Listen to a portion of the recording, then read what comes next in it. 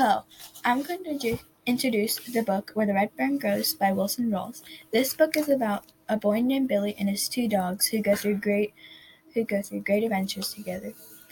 First up to be questioned about this great ordeal is Billy.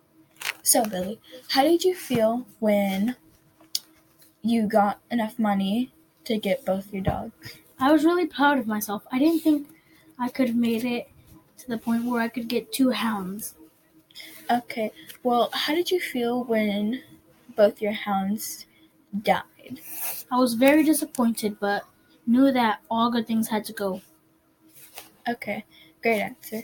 Well, Grandpa is going to be questioned next. So Grandpa, how did you feel when you got lost at a competition during the blizzard?